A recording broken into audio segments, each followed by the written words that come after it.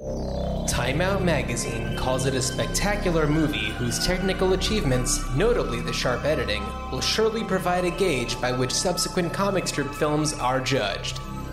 Vincent Canby of the New York Times says summer hasn't officially arrived yet, but it's unlikely to offer a big-budget commercial movie as thoroughly entertaining as the stylish real-life cartoon.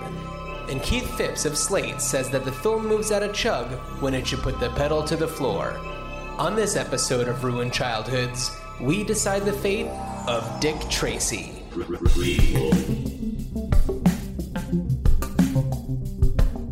Sequel. Reboot. Which one will it be? The Ruined Childhoods Podcast. Greetings, Starfighters. It's time for another episode of Ruined Childhoods, the podcast where we take those beloved movies from your childhood and or the movies that you weren't ever aware of during your childhood. We throw them in the trash. The ones that you totally missed, the Transylvania 65000s of the world. But we barf all over them. We ruin them. No, we celebrate them. That's true. And we discuss their past, present, and potential futures. I am Dan Wiener.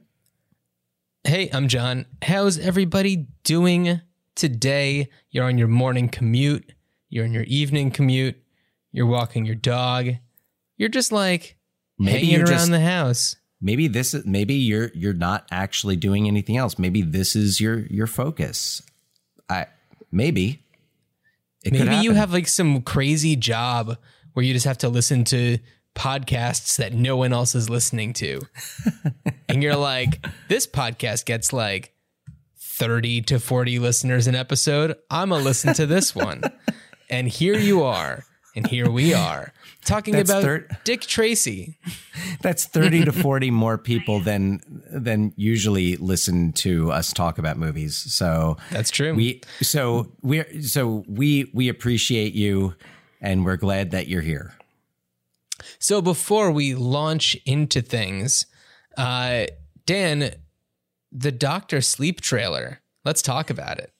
Let's talk about that indeed. Yeah. So Dr. Sleep, for those not in the know, was Stephen King's novel that he wrote as a sequel to The Shining, which the sequel focuses on a now adult Danny Torrance, who played by Ewan McGregor. Ewan McGregor. And I'm sure I think I had heard something that they were making a film of it, and I hadn't read the book, but I had kind of forgotten about it until you sent me the link to the trailer. And I have to say, as a fan of the book, the Stephen King of The Shining, I will make an attempt at reading Dr. Sleep before the movie comes out. I'm kind of interested. I have a long reading list right now, but as a fan of the book and as a big fan of Stanley Kubrick as a director, with The Shining actually being one of my lesser favorites of his. Oh yeah, yeah. Well, we talked about Clockwork Orange on the last episode. Oh, yeah. I love Clockwork Orange. I mean, and don't get me wrong, like the worst Stanley Kubrick film is still better than most movies out there. So, but my issues with The Shining kind of come with like in the novel, Jack Torrance he's definitely got his issues, but he's kind of, a regular guy. And in the movie, just from the beginning, Jack Nicholson's portrayal of Jack Torrance is like he's kind of nutty from the beginning, and you don't necessarily he's a little eccentric. You don't see why. And it's, if you've read the novel, there are little, I guess you'd call them Easter eggs that are that if you've read the novel, you look at, you say, oh, okay, I know what that is. Like there's the one shot where you see, and we won't tangent too much on The Shining, but there's that one shot where you see the two people in the bedroom in the hotel. Jack Nicholson sees, or it might be, I think it's Wendy, Shelley Duvall sees, and it's like the guy in the bear costume, and he is filleting a gentleman who's not in a costume, or is it the other way around? When you say it that way, it sounds more gross. Okay, so I forget who's blowing who, the bear or the guy. All right? There. Right. Sorry. And if you read the book, you understand because they give you more of the background of the Overlook Hotel and the history.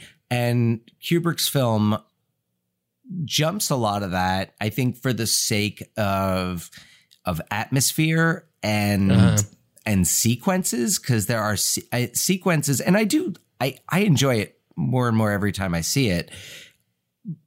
I think because of what I'm looking at or what I'm looking for. And after I saw the documentary Room 237, which is excellent, all about Kubrick-based conspiracy theories, I watched the movie again with kind of a renewed interest, but I felt that the build didn't work.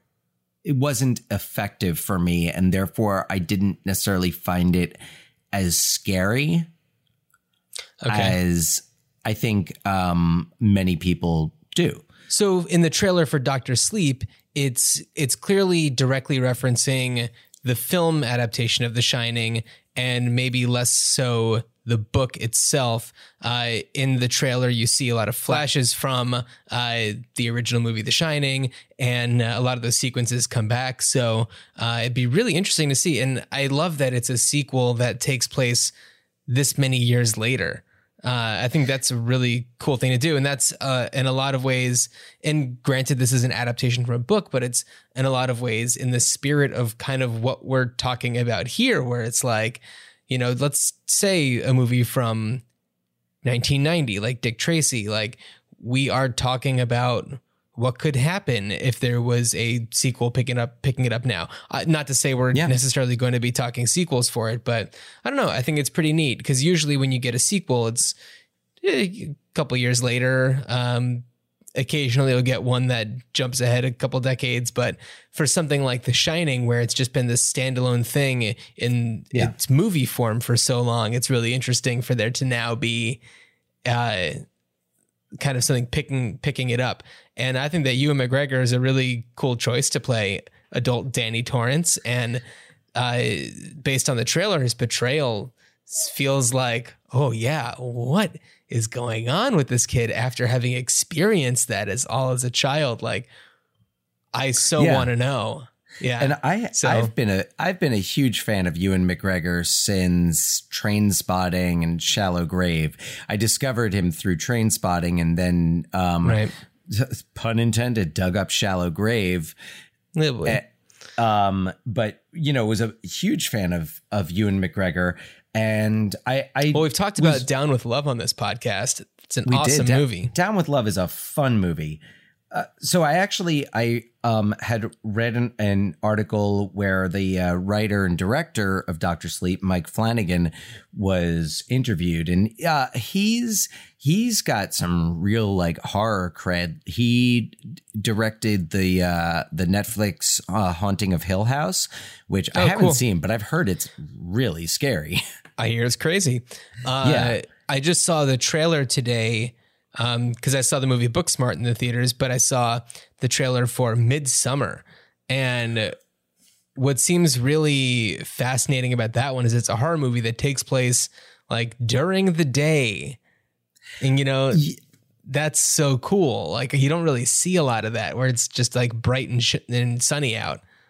Yeah, no, I've been hearing some cool things. I've been hearing some great things about that. But I just want to back up to your point about whether or not is Dr. Sleep going to hew more closely to the Kubrick Shining or the King Shining, which, by the way, Stephen King is very outspoken. If you're listening to this podcast, you probably know this, but very outspoken against Stanley Kubrick's version of The Shining, because he, like I said, took out a lot of the book in order to make the movie he wanted to make. And which actually was referenced a lot when ABC did their miniseries, I think in the 90s, of The Shining with Steven Weber as Jack Torrance, where they tried to show they really tried to film the novel, and it would have worked a lot better with a huge Hollywood budget. And that has nothing to do with the acting. Steven Weber was great, and Rebecca De Mornay plays Wendy and is much, much more accurate to the book's depiction. She's a former cheerleader, which... Well, I guess the miniseries just didn't have wings. It's a Steven Weber joke. Yes, we get them daily. Tim Daly. Oh, nice. And boy. This is when everyone presses stop and puts on some other good what podcast. shall we discuss next? Oh, boy. I don't know, but I could release some THC, Thomas Hayden Church. I don't know. Anyway, let's talk about something else. Yeah. Yes. So anyway, watch that trailer if you haven't seen it. It's crazy, and it'll be really fascinating to see what that movie's like. The only other thing that I wrote down is that there's going to be and this has been, I don't know if we've discussed it before, but it's knowledge that there's going to be a sequel to the movie Gladiator, and it's just been announced that it's going to be taking place like 2 decades after the original, which tracks because here we are. Oh, so is the main character going to be like the kid, the son of what's her name? I'm trying to remember the actress's name who plays Joaquin Phoenix's sister in the original Gladiator. I don't remember. Yeah. So here's my question: is Ridley Scott just kind of like dusting off the hits? Well, it's kind of just like, all right, let's see. I'm tired. What else? What do we got? But I'm thinking about how, like, all right, in 2012, he did Prometheus, so he did his first Alien movie since Alien, so he returned to that. And then, even though he didn't direct Blade Runner 2049, he was a producer. Yeah, he did. Right. He was, heavily involved. And granted, I thought that was awesome. I thought Blade Runner 2049 was fantastic. It's really good.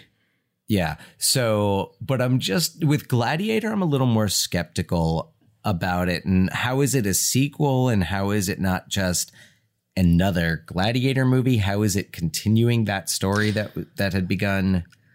Well, I guess we'll just have to wait and maybe not see, because we might not see it. It's not at the top of my list.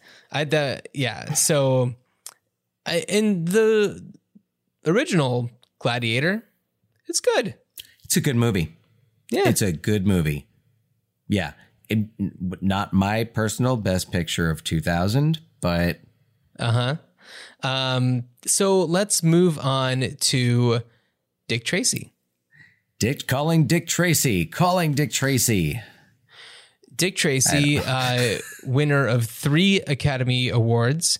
I think it's set design, costume design. Oh, no, makeup, which is definitely deserved because the makeup in this is extraordinary.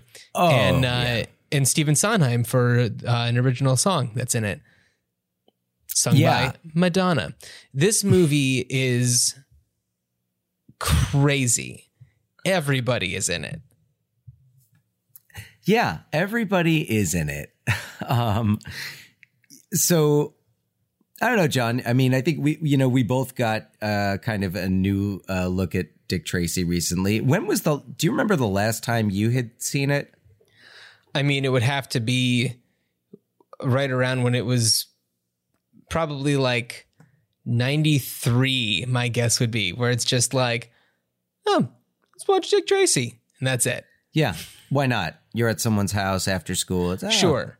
Pop in the VHS of Dick Tracy. And I do want to mention that what's really cool about doing this podcast and watching a lot of these movies that I probably haven't seen since they came out on VHS cassette is watching them in high definition is a trip, because it's like Dick Tracy, I can tell you with almost certainty that I saw it in the theaters. But and watching it there, it's, you know, it's one thing, but then like watching it at home with like crystal clear, you know, picture and audio, it's something that I never expected would happen, yet here we are. It's kind of cool. John, it's funny that you should say this, and I definitely had the same feeling as I said, and it's funny because, you know, we're in the process of moving, and right now our TV room pretty much just has a TV, and then there's like this little, it's not even a love seat, it's like some type of chair, like couchy chair. It's a couchy chair. It's Cherry. No, not as comfortable as Cherry from Pee-wee's Playhouse. But so basically it's like the setup is just like was me sitting on this like one chair in the middle of the room, just staring up at the TV. And I was just like, it's like I'm in the movie theater. Yeah, right. I almost jumped into a Last Action Hero. I'm in the movie.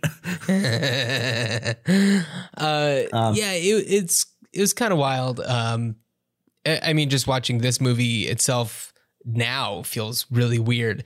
And there's a lot of really cool things about it. The kind of like painted set design is very visually interesting. The opening sequence, the opening credit sequence, which feels very noir comic strippy, which is kind of cool. And like I was saying, like the makeup that they have for all of the bad guys is really trippy, and it's really, really well done. Like they've really just transformed so many people. And I don't know. I mean, when I was curious to see if they were nominated for an Academy Award, when I saw they won, I was just like, okay, great. And also nominated, I believe Al Pacino was nominated for Best Supporting Actor. That's right. Yeah. Yeah. So, Dan, do you want to give as brief as possible of a synopsis of this movie? And that's not a judgment of you. It's a judgment of how crazy this movie is. And it's funny because I feel like we're kind of not on the same page on how crazy the movie is. I mean, it's basically Dick Tracy. Dick Tracy's this like good guy super cop who's you know by the book, and not by the book, not necessarily by the book, but he's justice is going to be done, and he's going to save the day, and he's out to get the organized. He's going to bring down organized crime in, I believe it's meant to be Chicago, and so he's out to get. And now the boss in town, like the big criminal who's now starting to take over kind of the smaller criminal networks, in a very similar fashion to how the Joker does it in 1989's Batman, which we'll talk about that in a moment, the similarities between these two and how it's not accidental, really not that much. But so Big Boy Caprice is this gangster, and he takes over like the big club in town. He takes out the Lips Manless, who runs the club Ritz, which is where Breathless Mahoney, played by Madonna, sings. And Big Boy takes it over, and it's going to be he's going to reopen the club, and he's got he tries to get all the other gangsters in town to kind of join in with him and form, I guess, even a more organized crime family or network. And so Dick Tracy is out to get him, and he's going to do whatever he can. He meets along the way on a raid. He meets Breathless. He interrogates Breathless. She hits on him. Warren Beatty and Madonna start dating. Not in the movie. Yeah. And then Breathless. And then there's this mysterious villain who's also coming around. This villain is killing off different gangsters. They don't have a face. They talk like Princess Leia in disguise as a bounty hunter from Return of the Jedi. Like literally exactly the same. It's true. And this is like the blank. we see that there's this kind of odd suspicion, weird tension going on with the piano player at the Club Ritz, 88 Keys, played by Mandy Patinkin, who he and Breathless have this, like, not a romantic relationship, but kind of this friendship where they're both, like, you know, not happy with the circumstances they're in, working for Big Boy. Meanwhile, Dick Tracy's got this longtime girlfriend, Tess Trueheart, who he's a kind of like borderline engaged. They're like engaged to be engaged type thing. And as they're, you know, out on the town, he finds this kid played by Charlie Korsmo of What About Bob? And right. he basically takes this kid in who's been living like with this abusive older man, just physically abusive and, you know, verbally abusive. But Dick Tracy takes in the kid. He's dealing with this relationship with Tess Trueheart. Breathless Mahoney is flirting with him and wants him. Big Boy Caprice keeps like, you know, slipping through Dick Tracy's fingers. And then there's this blank who's going around, and we don't know who the blank is working for. So I guess in that respect, it's got kind of a crazy plot. Well, one of the things that I'm really talking about is, and I think that I read this in maybe it was the IMDb trivia, but allegedly Warren Beatty wasn't sure if there was ever going to be a sequel, so he kind of threw all of the characters into it. Yeah. And for that reason, it's just a little wild. And it's a bit much. It is a bit much, but I've always felt that way. And I remember even from seeing it, and if I can, I don't know how well you remember summer 1990. Not very well. I remember it. I think I remember it a bit better. And so Dick Tracy was the big hyped comic adaptation of that year. Back when there wasn't even one a year. It was like Batman came out in 1989. And there was so much hype and merchandising around Batman. It was such a hit that Disney was looking to replicate that with Dick Tracy, which had been in, this is a big screen Dick Tracy, had been in the works for a long time. Like, you know, probably since Warren Beatty was in his prime to play. Warren Beatty was kicking the idea around since the 70s. And a lot of different, when it probably was more appropriate for somebody like him to be playing Dick Tracy. And you probably would get away a little bit better with a movie with the name Dick in the title. That's not just the movie Dick. Right. And just as a little side note here, this isn't even the first time there has been a Dick Tracy movie. I'm looking back as early as 1937. You got the Ralph Bird Dick Tracy. Yep, we got the Ralph Bird Dick Tracy, then Dick Tracy Returns, Dick Tracy's G-Men. Dick Tracy's Dilemma. Dick Tracy versus Crime Incorporated. And then there was the Michael Conway Dick Tracy movies starting in 45. Dick Tracy versus Cue Ball, Dick Tracy's Dilemma, Dick Tracy Meets Gruesome. And then, only those first two were with Michael Conway. Then back to Ralph Bird for Dick Tracy's Dilemma, Dick Tracy Meets Gruesome. Ralph Bird had a live action television series, Dick Tracy. And then in 61, there was the animated television series with Mel Blanc and Everett Sloan called The Dick Tracy Show. And then, in 67, there was another television pilot for Dick Tracy. Yeah, so there's been a lot. But now now Warren Beatty owns the rights to the character, and we've got crickets. Yeah, I mean, so Warren Beatty was going to... So nothing happens for a long time. It goes through different directors. Tim Burton was considered to direct, I think, like around the time that they did make it. Warren Beatty ends up directing it and starring in it, which I do like Warren Beatty. I'm a fan of him as a director, as an actor. I kind of was watching this feeling like I wish someone else was playing Dick Tracy. Well, he played it like he was playing a character. Like he didn't become Dick Tracy. I didn't believe like he was a tough guy detective. I thought it was Warren Beatty playing detective. Right. And I know that I've read at some point some of the Dick Tracy comic strips and stuff like that, but I remember him being more of like mysterious. Well, and he had the whole thing was like how he had like the nose or the square chin or it was the profile.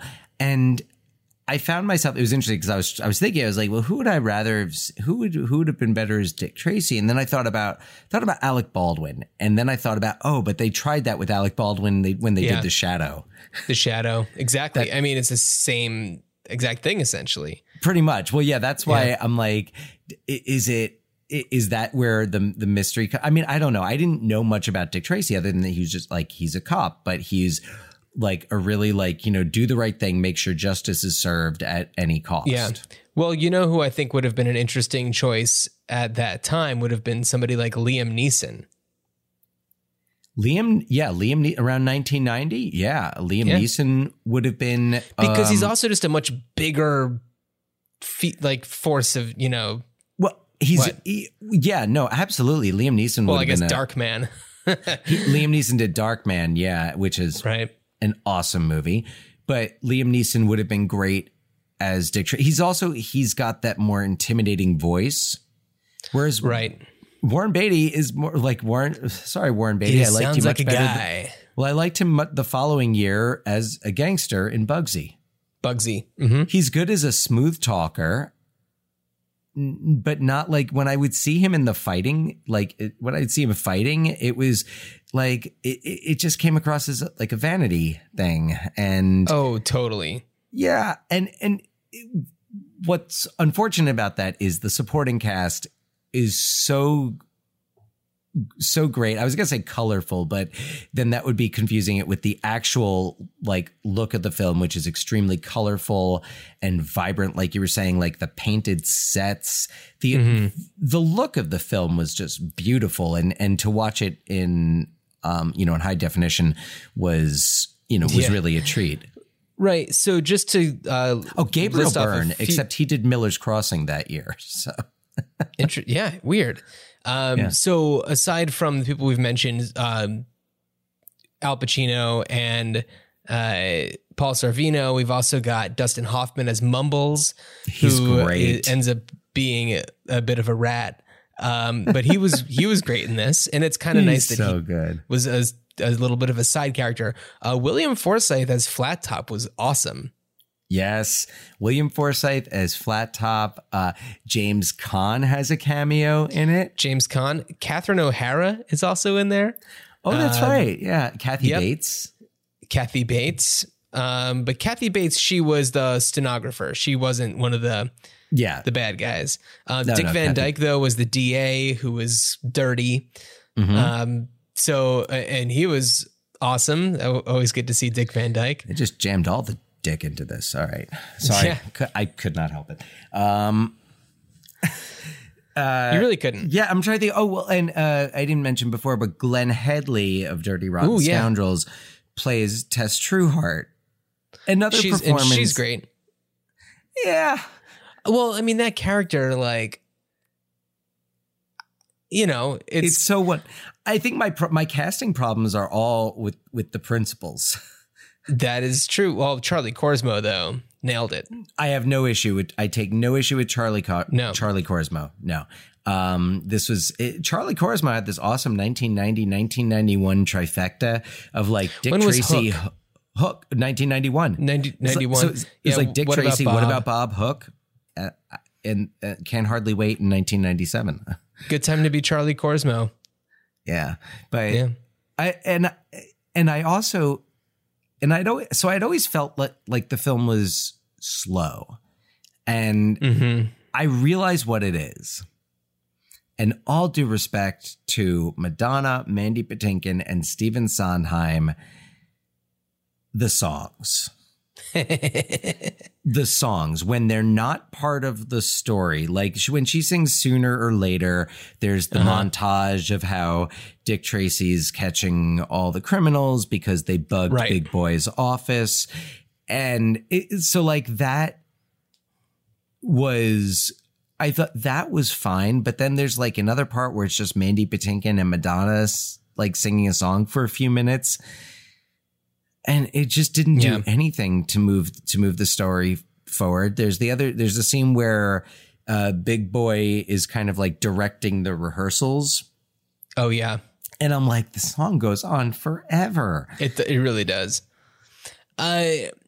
So I do want to mention how much I miss Madonna acting, because she really did some pretty awesome performances. I mean, Dick Tracy might not have been, well, it was a great use of Madonna because you had somebody who could do the singing and all of the moves and the seduction.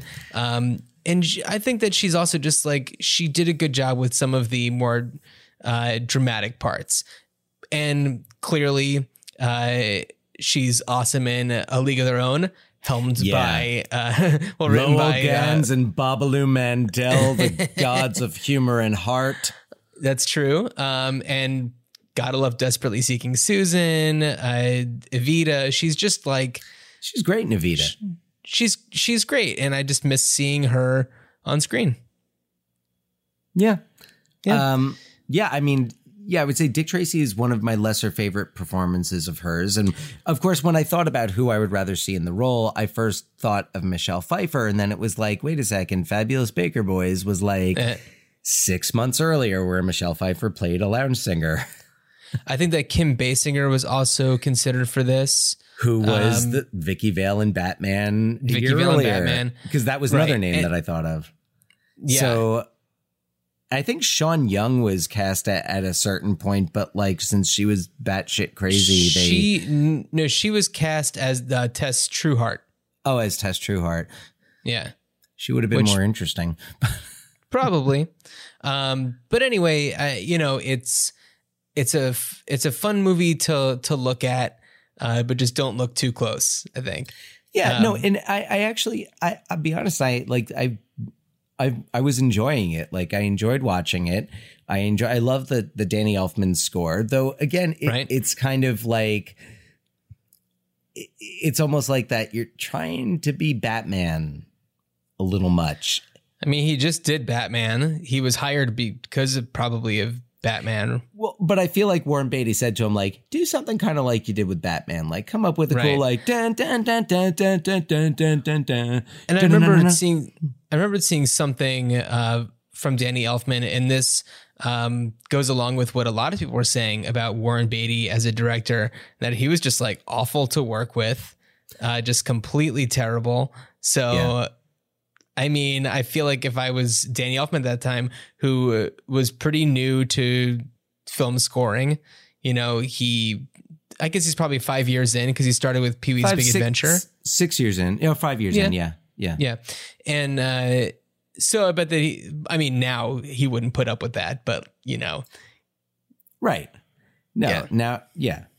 But yeah, so I guess, but it's really a fun movie to watch. And if you haven't seen it since the days of VHS, and you've never seen it, especially if you haven't seen it like on a big, quote unquote, big screen, it's worth, the digital rental, or, I don't know, check your local library, see if they have, but it's definitely worth checking out again. It's a lot of fun. It's got a lot of, like we've been saying, just a lot of famous faces pop up.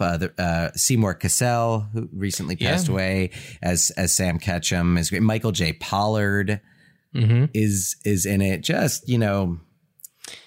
everyone. It's an immense cast. Yeah. So John, in terms of okay. What do you think? My crystal ball look into the future of Dick Tracy, and clearly this would have to happen after Warren Beatty is no longer with us and the rights are in somebody else's hands. Oh, sorry. Can I jump back to the casting? Yeah.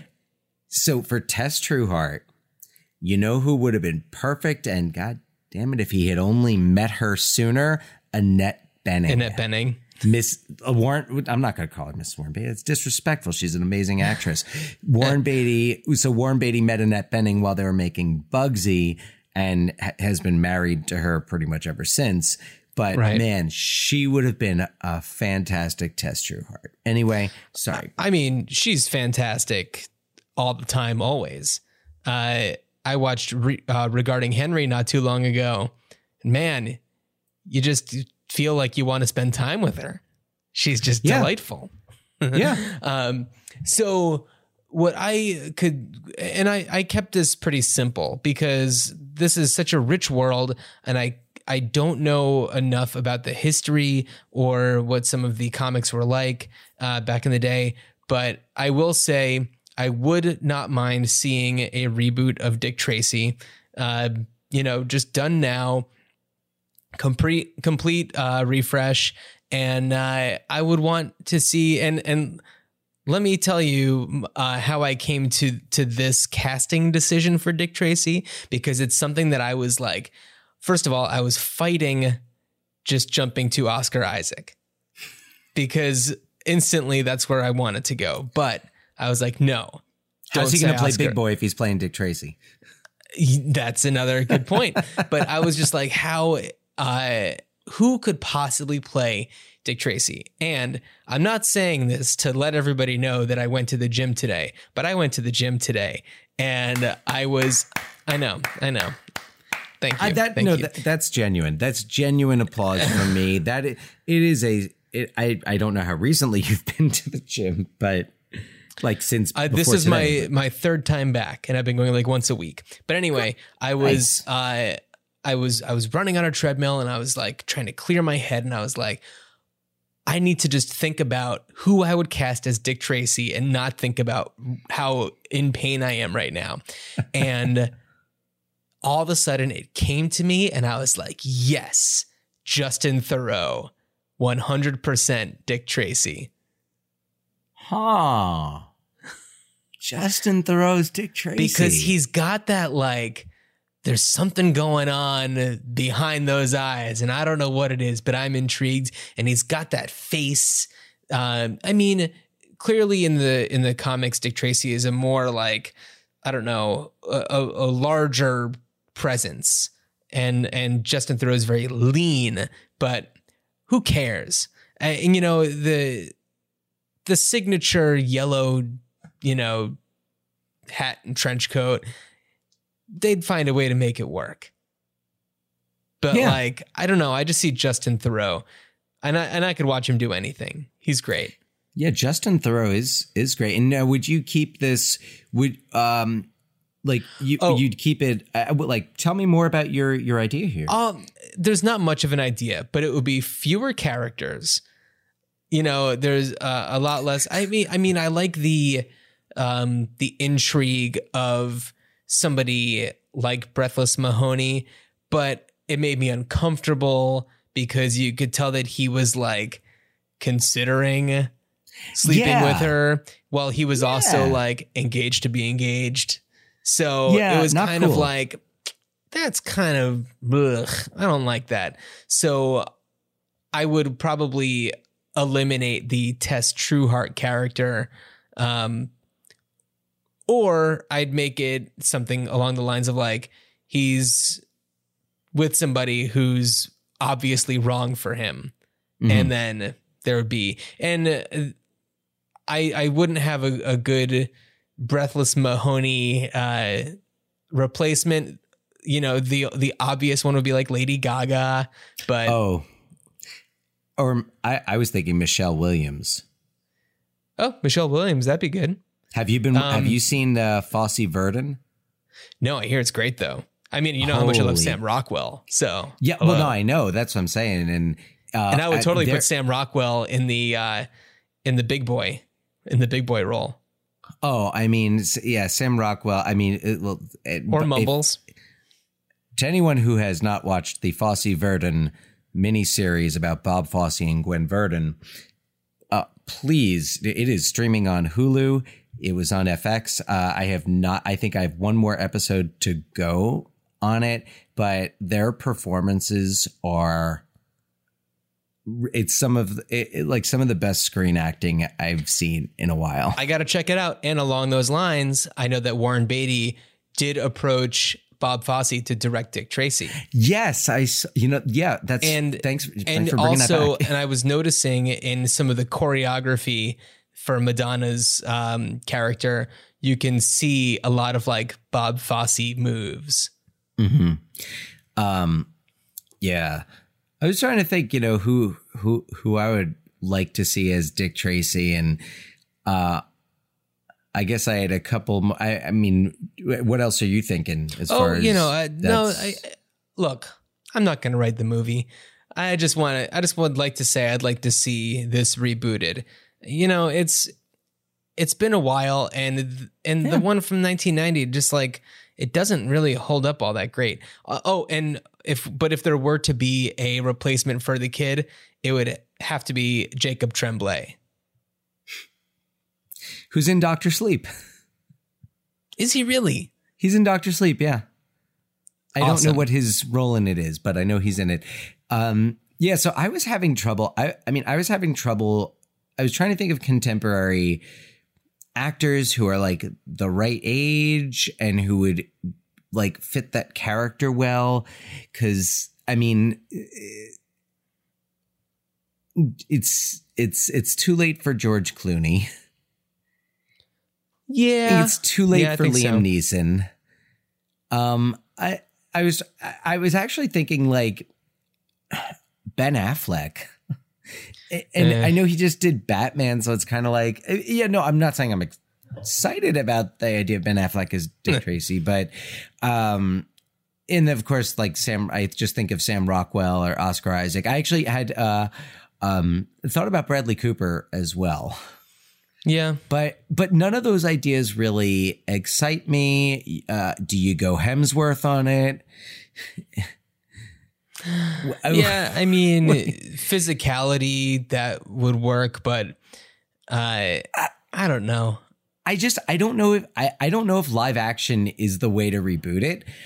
Or I was thinking it would be really cool. Like I'd be interested to see a reboot, a readaptation in a style similar to like Sin City.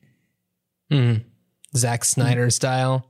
Where that was a kind of Zack Snyder style, but that was Robert Rodriguez on that one. I'm just thinking the style. Where it's very like high contrast, like blacks blown out, whites blown out, just like super cartoony. Sin City, Zack Snyder's kind of is like that. I don't know how else to describe it, but I felt like the aesthetic of Sin City was kind of like you were watching a noir comic book coming to life. Well, so it's almost like it's almost kind of like they took the concept for Dick Tracy and stepped it up for Sin City. Have you seen Into the Spider-Verse? Not yet. You should, and I think that would be another route to go. That's even more like watching a comic book. But that's what I think. I think animated is probably the way to go. Either that or as a series, and have like a detective, have a Dick Tracy series, and whether it's a series of short films, kind of like in the style of like a Sherlock. Mm-hmm. Where they're kind of, almost separate stories, or if you go weekly series. Well, then the question is also, do you keep it set in the 30s or do you put them in a different era? See, that's the one thing. I think you got to keep it in the 30s. Otherwise, it's just another cop show. Right. Which, I don't know. I think that putting them in a different era could be interesting in some ways, but also I'd put him in the 60s. If anything, I'd put him in the late 60s. Yeah, that could be interesting. I want to see but Dick Tracy in the era of like hippies. And I mean, it would kind of be like the Altman's The Long Goodbye with where, Elliot Gould doing the Raymond Chandler thing, but in the 70s. Right. Yeah. I don't know. I just feel like if it's always going to be in the 30s, it's going to feel repetitive because you just have a lot of mob stuff. You know who I would be interested to see a Quentin Tarantino Dick Tracy. Yeah. Like seriously, and I'm not like jokingly like a Quentin Tarantino parody, but I would actually, it's kind of like how Quentin Tarantino said, "Oh, I want to write and direct a Star Trek movie," and instantly everyone's like, "That could be interesting." I think a Quentin Tarantino Dick Tracy would be starring Leonardo DiCaprio. Starring Leonardo DiCaprio, Brett Pitt, Leonardo DiCaprio, Samuel I don't see L. as a Dick Jackson. Tracy. Let's see, Samuel L. Jackson. Who else has to get in there? Michael Madsen. Walton Walton Goggins. Got to have Walton Goggins and Kurt Russell. Yep. Mm-hmm. Kurt Russell would have been a good Dick Tracy at a time. That's true. So, Dan, I have to know, do you remember your first time seeing Dick Tracy? Vaguely. I think I want to say I saw it at like the Movie City, like one of the like Movie City 5 or something in like Woodbridge, New Jersey, or in like Edison. I don't remember that. I really don't remember that clearly where and when I saw it. Fair enough. I'm sorry. Yeah, I had to ask. I mean, there's movies from that summer that I remember clearly. Like I remember seeing when I saw Die Hard 2 that summer at the Linden Cinemas. I remember that very well. Let's talk a little bit about 1990 and the movies in 1990. So Dick Tracy came in 9th that year. 8th was Die Hard 2.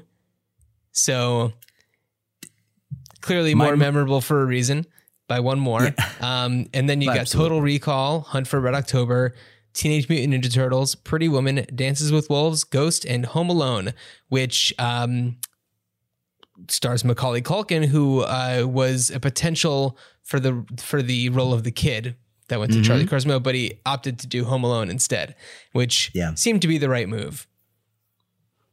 I think, decision well made. So Box Office Mojo has some interesting figures. And Dan, this isn't necessarily a pop quiz hotshot, but I do want to know if you can guess some of the information that's provided by Box Office Mojo. So Dick Tracy ranks number 6 in adventure remakes. Do you know what might have come in the 5 before? And this is about movie grosses, by the way. Wait, and this is in general? In general. Like up until 1990 or? Oh, this is through present day. Oh, so through present day. So, okay. So now it's pretty impressive that this is actually 6th place. So it's 6th place. So, and this is action adventure. It's adventure remakes. It's 1980 to present. Okay. So 1980 to present. Okay. I guess Batman's got to be in there. Nope. Wait, Batman's not in. I don't think that was considered a remake. I think that those were all considered reboots. But Dick Tracy was considered a remake? Okay. Action adventure remakes. This is a pop quiz.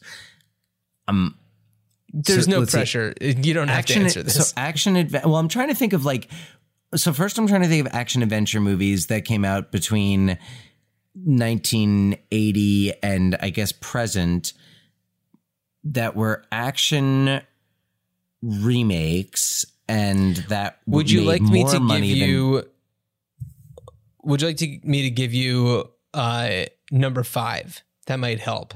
Yeah, sure. Number 5 is the 1999 movie The Mummy. Okay.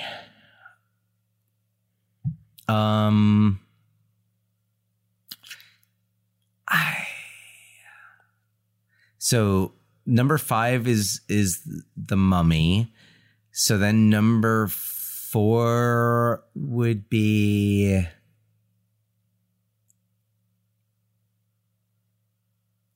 It is a I don't movie know, that came out in John. 2010. I'll just tell you.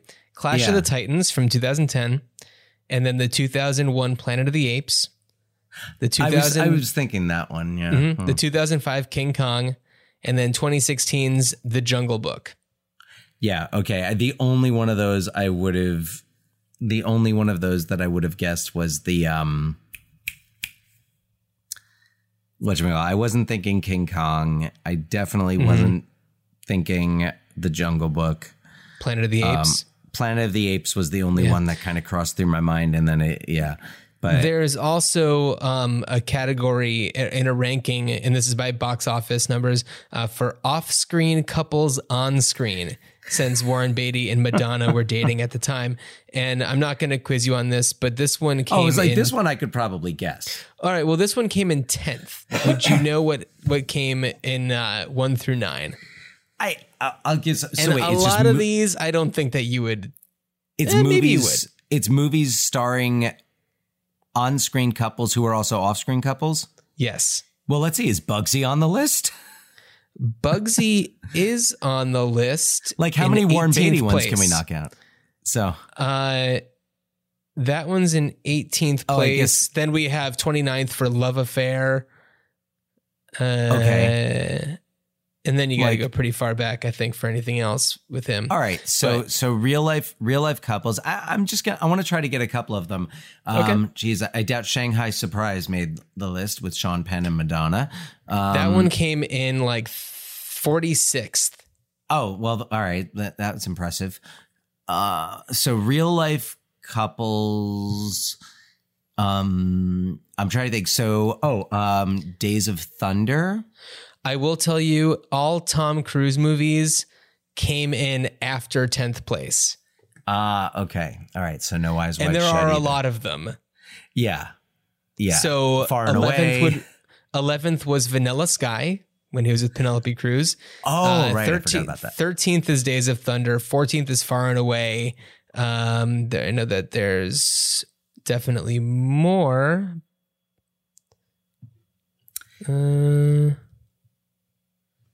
Because Eyes Wide Shut is 17th. Wait, how about Edward Scissorhands? Is that on the list? Edward Scissorhands is 15th place. Okay. All right. So I'm getting them, just not in the top 10. All right. So okay. So Edward Scissorhands. I will say this: the 5th place one is debatable because this is the movie that these actors starred in that began a controversial relationship. Oh, A Star Is Born. No, Oh wait, is that not official yet? I don't think that's a real thing officially. What, that Bradley Cooper and Lady Gaga are dating?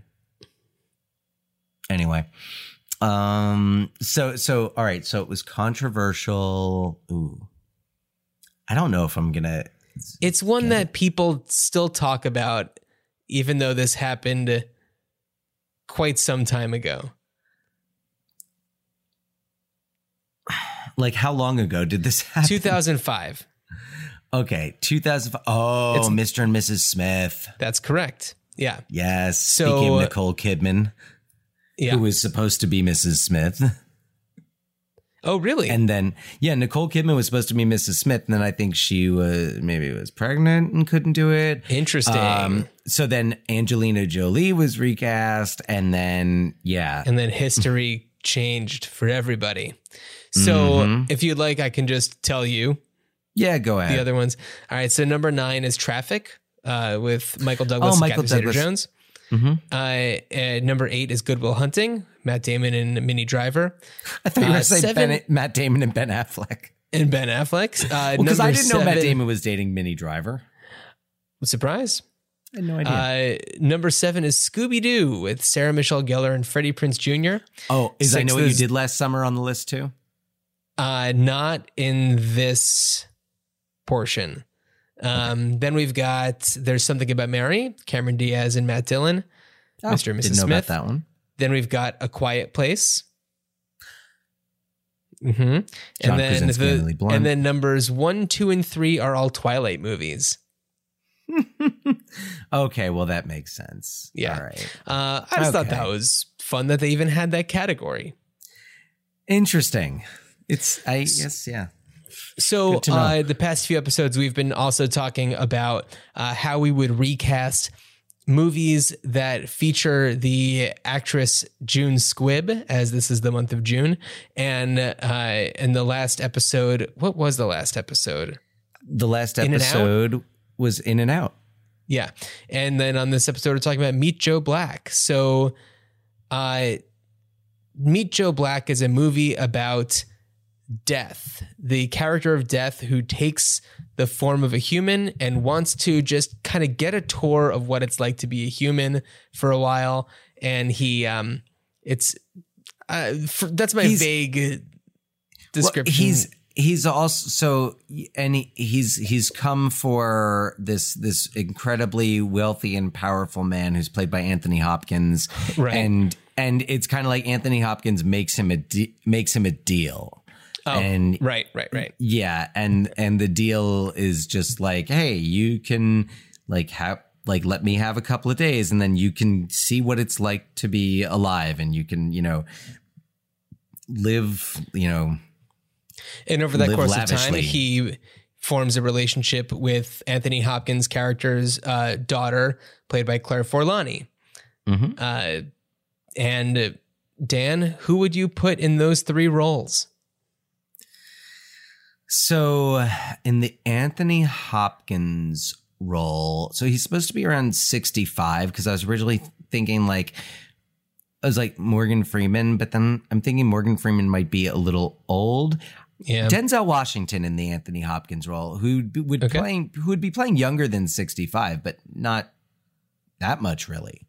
Mm-hmm. So I'd put Denzel Washington there. For the daughter, I was kind of thinking Tessa Thompson. I don't know if I just have Tessa Thompson on the brain from the Creed movies and seeing her in all the Men in Black ads. Right. And then for Death, I was kind of thinking, for some reason, I was like Freddie Highmore, who... Freddie Highmore? He I haven't thought about him in quite a while. Yeah, I mean, most people I think remember him as the young boy from Finding Neverland, and he played Charlie in Tim Burton's Charlie and the Chocolate Factory, and he's on the CBS show The Good Doctor. Oh, okay. And I was trying to think of like a young actor, and now here's where I'm not 100% on that, is because I just the Tessa Thompson, Freddie Highmore mix. I'm like, I don't, and maybe it's just because I'm so chemistry there. There does need to be some chemistry there. So,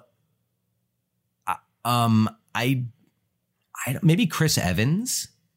Maybe Chris Evans, Chris Evans, I mean, him now feels very Brad Pitt in the 90s, Yeah. Although I think he's got more of an off-screen personality. He's looking to step away. He's kind of stepping away from Marvel and probably looking to branch out and do more of a variety of things. So a project like this, I think would kind of use him well. Mm-hmm. So okay. I could see Chris Evans. Yeah. Why no not? one's remaking Meet Joe Black, just to be clear. No one is doing that. And that was, I believe that was directed by Martin Brest, was it not? It was. And I guess it's like, and I don't know if Martin Brest directed another movie after that, which is kind of sad because Martin Brest directed two of my favorite movies of the 80s, Beverly Hills Cop and Midnight Run. Right. Oh, Midnight Run is so good. Midnight Run is kind of one of those anytime movies where it's like, I will watch Midnight Run. If I've got 2 hours, I don't know what to do with them. I mean, that never happens, but if it were to happen, watching Midnight Run would be an option. Well, now that we do this podcast and you always have homework to do. Yeah. So I definitely did think about Tessa Thompson for that Claire Forlani role. But I pushed away from it just because I didn't want to like always be jumping back to the same people. So for the Anthony Hopkins role, I went with John Malkovich. Oh, I know, you just gasped, and it was. I love John correct. Malkovich. He's wonderful, and I think that he would be good for that part. Granted, this is all information that I'm giving you based on the clips that I've seen on YouTube, as I've not seen the actual full movie. Yeah, full disclosure, neither have I. Yeah. That said, John Malkovich, and as his daughter, I would like to see Zoe Saldana. Another person who is no longer part of, is like stepping away from the Marvel stuff. Although I guess probably Guardians 3 is a thing. Is she stepping away from Star Trek and Avatar as well? Probably not, but it's like, it'd be nice to see her in something that's not like a huge, like $zillion franchise. I mean, Zoe Saldana can act like without the special effects. Yeah. Yeah, totally. So it's like good opportunity to do that. And then for the Joe Black character, Joseph Gordon-Levitt. Okay. Yeah. All right. I think you got what I was kind of looking for, and that I was kind of like, yeah, Freddie Highmore could do that, but Joseph Gordon-Levitt. Joseph Gordon-Levitt is extremely charming. Somebody who can get away with doing what Death would be doing in this situation. Looks great in a suit. We know this from all the Christopher Nolan movies he's been in. Just like, charismatic, and it's been a minute since we've really seen him. So I feel like he's been Gordon-Levitt. I feel like I guess just from what I see on Twitter, he kind of just he's kind of doing a lot of his own hit thing. Record thing. Yeah. Yeah. I don't know. I took a step this week. I took Twitter off my phone. So whoa. Okay. I took Twitter and Facebook off my phone this week, and I want to say I'm proud of that. And actually, John, before we move on and before we close up shop, I do want to say I want to wish you and all the dads out there a happy Father's Day.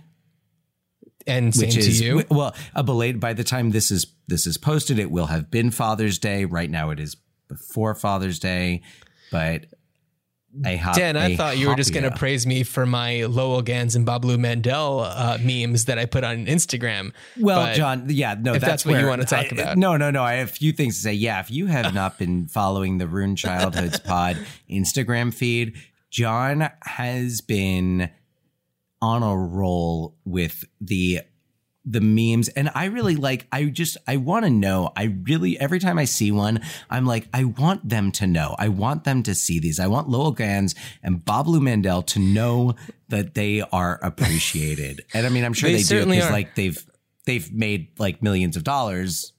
Sure. More than that, probably. So, yeah, I mean, on the last episode, we were talking about this wonderful writing team, and somehow I said that we would be releasing memes about them on our Instagram page. And, I'm a man of my word, and I wanted to do right by that claim.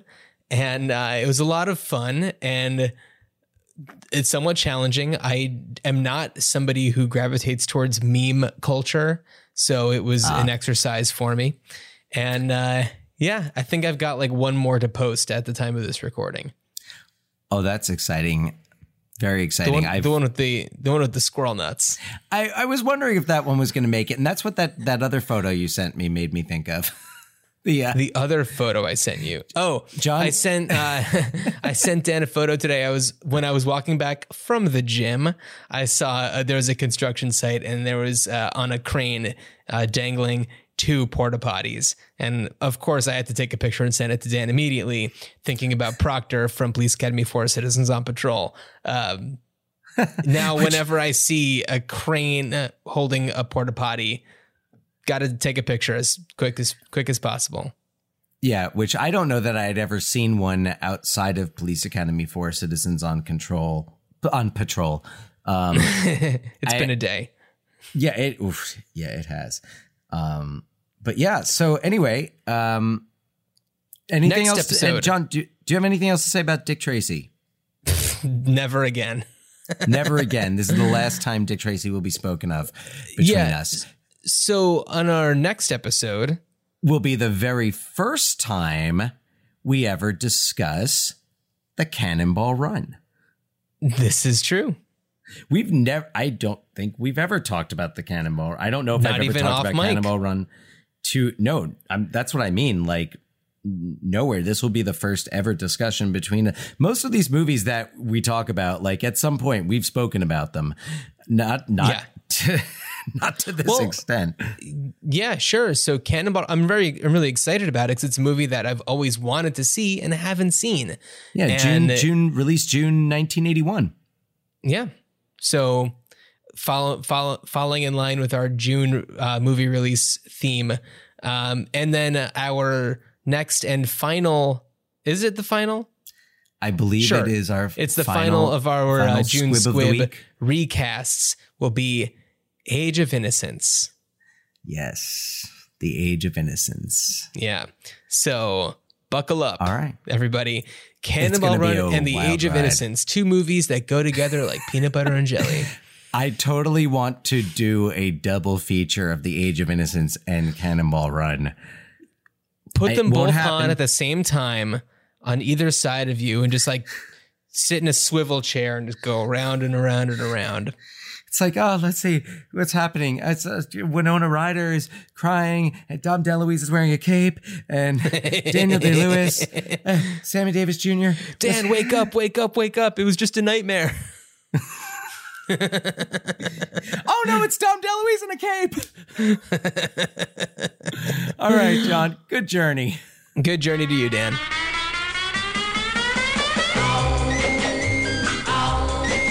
Big Tracy. He's got a bulldog jowl. Big Tracy. Why, he's the arm of the law. Big Tracy.